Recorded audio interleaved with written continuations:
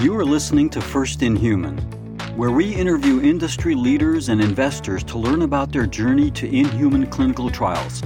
Presented by Vial, a tech-enabled CRO. Hosted by co-founder Andrew Bracken, with episodes launching weekly on Tuesdays and Thursdays. For episode 17, we catch up with Dr. Torsten Schröder, founder and chief medical officer of Perfood. Stay tuned to find out what Dr. Schröder's opinion is on the future of personalized medicine and what that looks like. Hi, this is First in Human. I'm Andrew Bracken, the co-founder of Vial.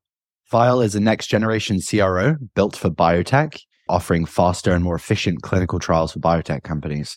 Today, I'm here with Torsten Schröder, the founder and CMO of Perfood. Hi, Torsten. Hi, very nice meeting you.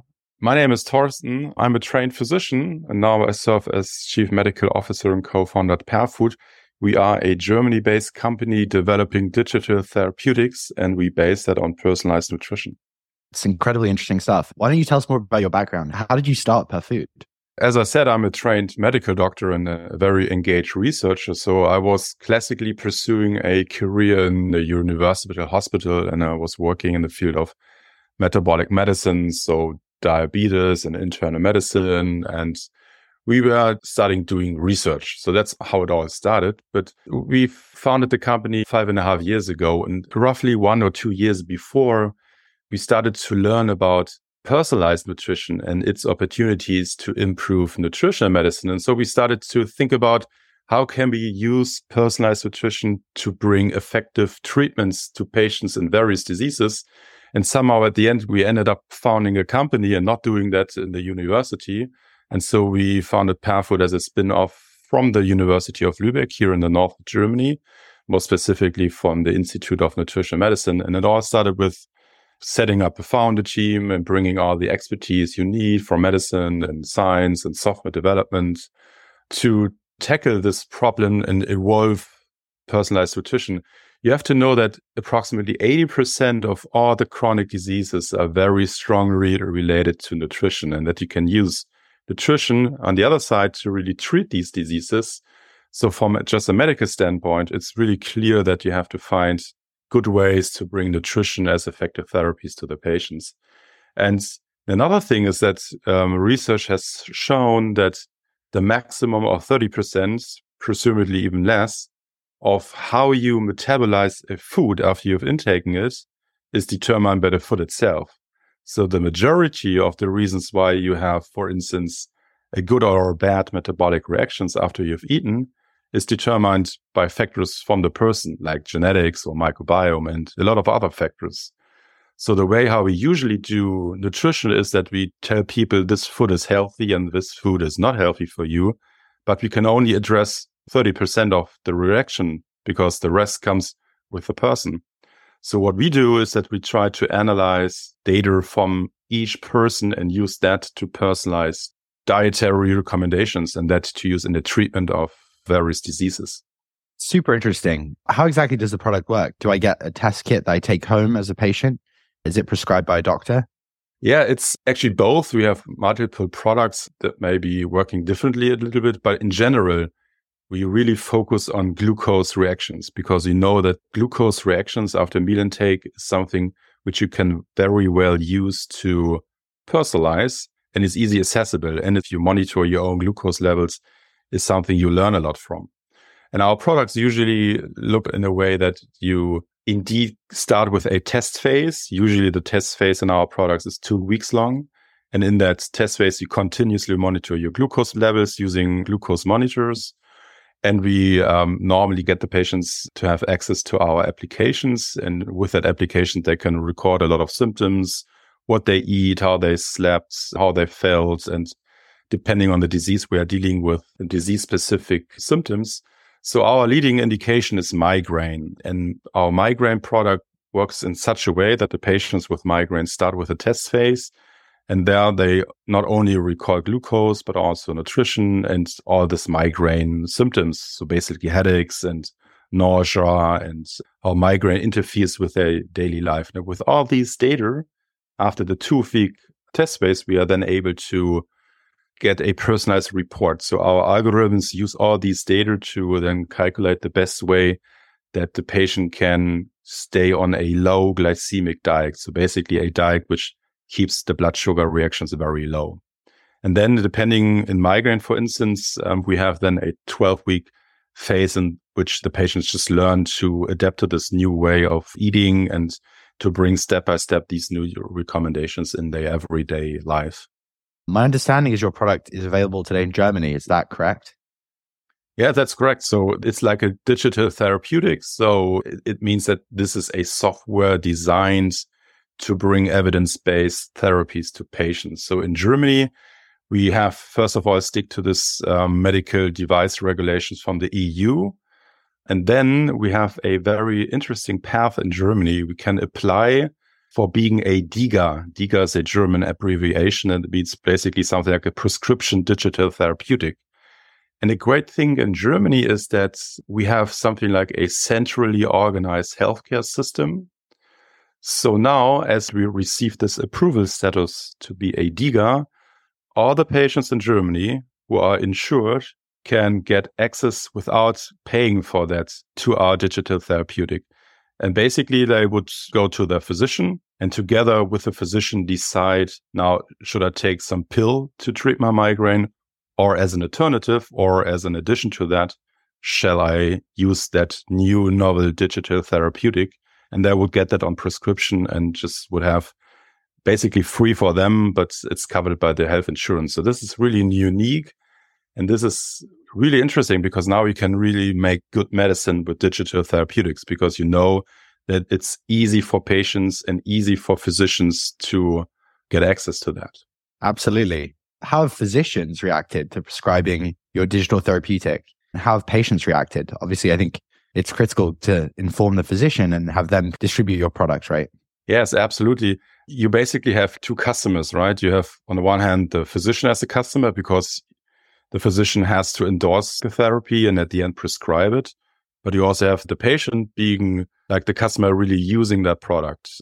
And it's like a lifestyle intervention. So the patient has to be doing that and taking part and being willing to change their lifestyle according to the advice.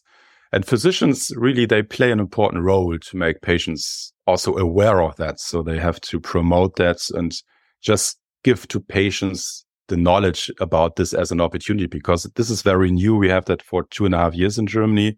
So thinking healthcare means 2.5 years is just very short time. You need just more time to educate physicians and patients. But what we really liked to learn is that physicians easily see the benefit of a digital therapeutic because you have a lot of opportunities to treat diseases with pharmaceuticals, and this is very good. But pharmaceuticals also have very often side effects, and not all the patients tolerate pharmaceutical interventions. And very often patients ask for alternatives to that.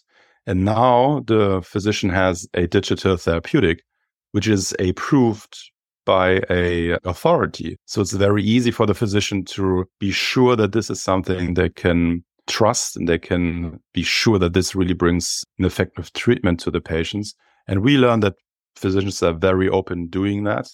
On the other hand, we also learn that a lot of physicians still have to be educated about this new form of treatment. So it's both. We have openness, but we have still a lot of physicians who have to be educated. How have you educated them? I know this is a huge challenge for any new therapeutic and new biotech company that gets to market. Yes, absolutely. It's an everyday challenge, and we try every day to teach physicians in several ways.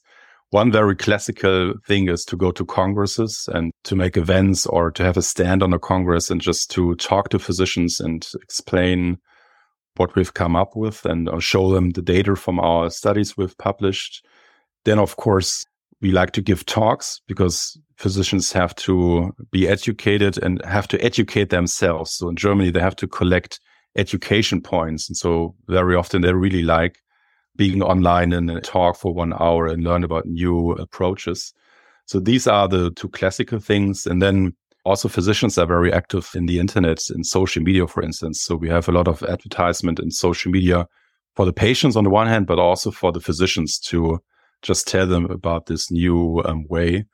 And we are a very physician dominated founders group. So 3 out of 5 founders were at the beginning physicians. So we have an own network and we talk about with our friends and families. And it's a little bit mouth to mouth, social media, congress work, education. And yeah, it's a lot of tasks. But then, of course, the physician can talk about their colleagues as well about this new technique. And so it's growing bigger, actually. That's amazing. Given the kind of nascent and unique nature of digital therapeutics, what are the biggest challenges you've seen in running clinical trials within today's existing infrastructure? Yeah, first of all, recruitment is a big challenge in studies, and also having enough trial physicians and having enough physicians who can offer enough study visits. So basically, it's like the same challenge you would face in a classical clinical trial with pharmaceuticals. But what is different, though, is that as this is a digital therapy, you can easily digitally approach your patients. So what we do is that we recruit our patients online and use the same channels I was talking about, like social media, for instance, to get out this information about this study. And this still is a challenge, but as compared to classical trials, we are quicker. We have already included 800 patients in a study in Germany out of 1,000 studies.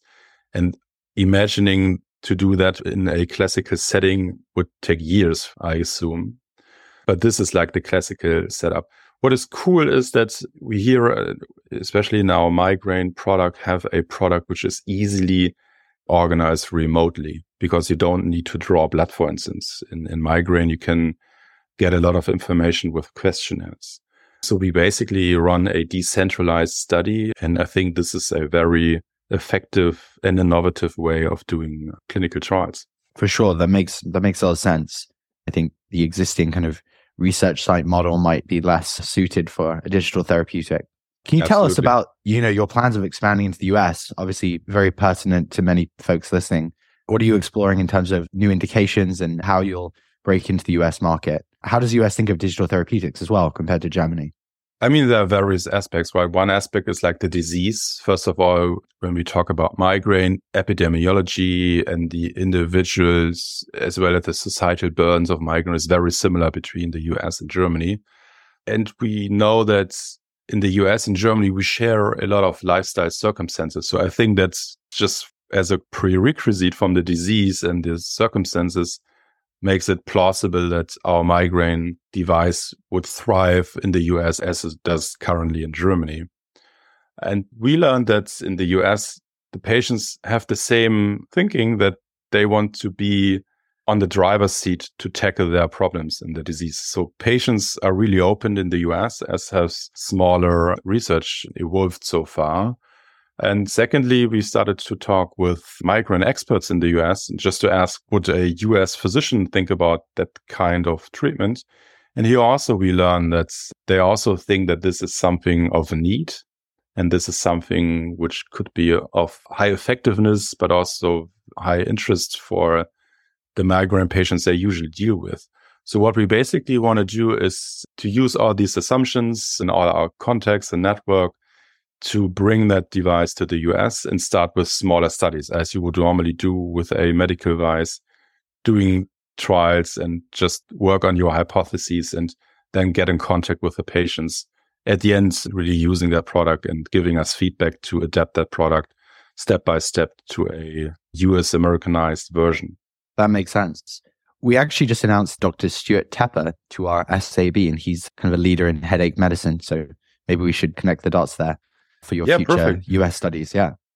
Actually, I've met Dr. Tepper in Vienna just a couple of weeks back on a congress, and we exchanged already emails. So yeah, he's really impressive. We may have the same contact there. So that sounds really interesting. Well, I'm incredibly excited by what you guys are doing, and I'm excited for you to come to the US as a US patient. And I think there's a lot of opportunity for what you're doing. What do you think the future of personalized medicine looks like? And what advice do you have for biotech companies looking to build in that space?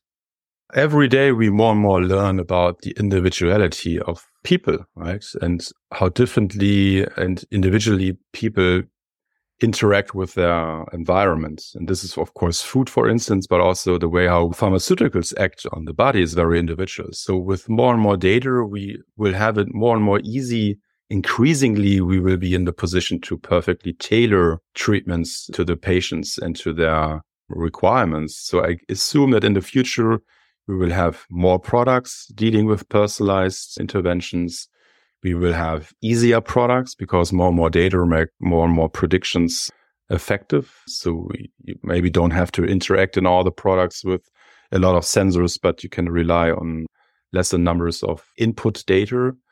And what really is interesting that with each data set, this understanding of diseases grows, and we can easily and more understand patterns. And with all these advancements in artificial intelligence, this will really change the way how patients can get access and use and interact with effective treatments. And biotech companies, I think that you should be open for such kinds. And I think everybody should look in trials, not only for the mean, but also for the outliers, right? Very often you see in studies people responding better than the mean, but also people responding not so well as the mean. And for these outliers, you have to make effective treatments as well. But the way how clinical science is shaped is that we try to find an intervention group in which the mean is better than the mean of the control group. But we forget that people are individuals and have distinct requirements. And we should also try to think more from the patient, not so much from the pharmaceutical, for instance. Absolutely. It's a super interesting point. Well, thanks so much for the time today, Torsten. Excited about your continued expansion and success as you grow the business. So I really appreciate the time. Thanks a lot. It was a pleasure talking to you. Thanks for listening. Be sure to follow us on Apple, Spotify, and Google.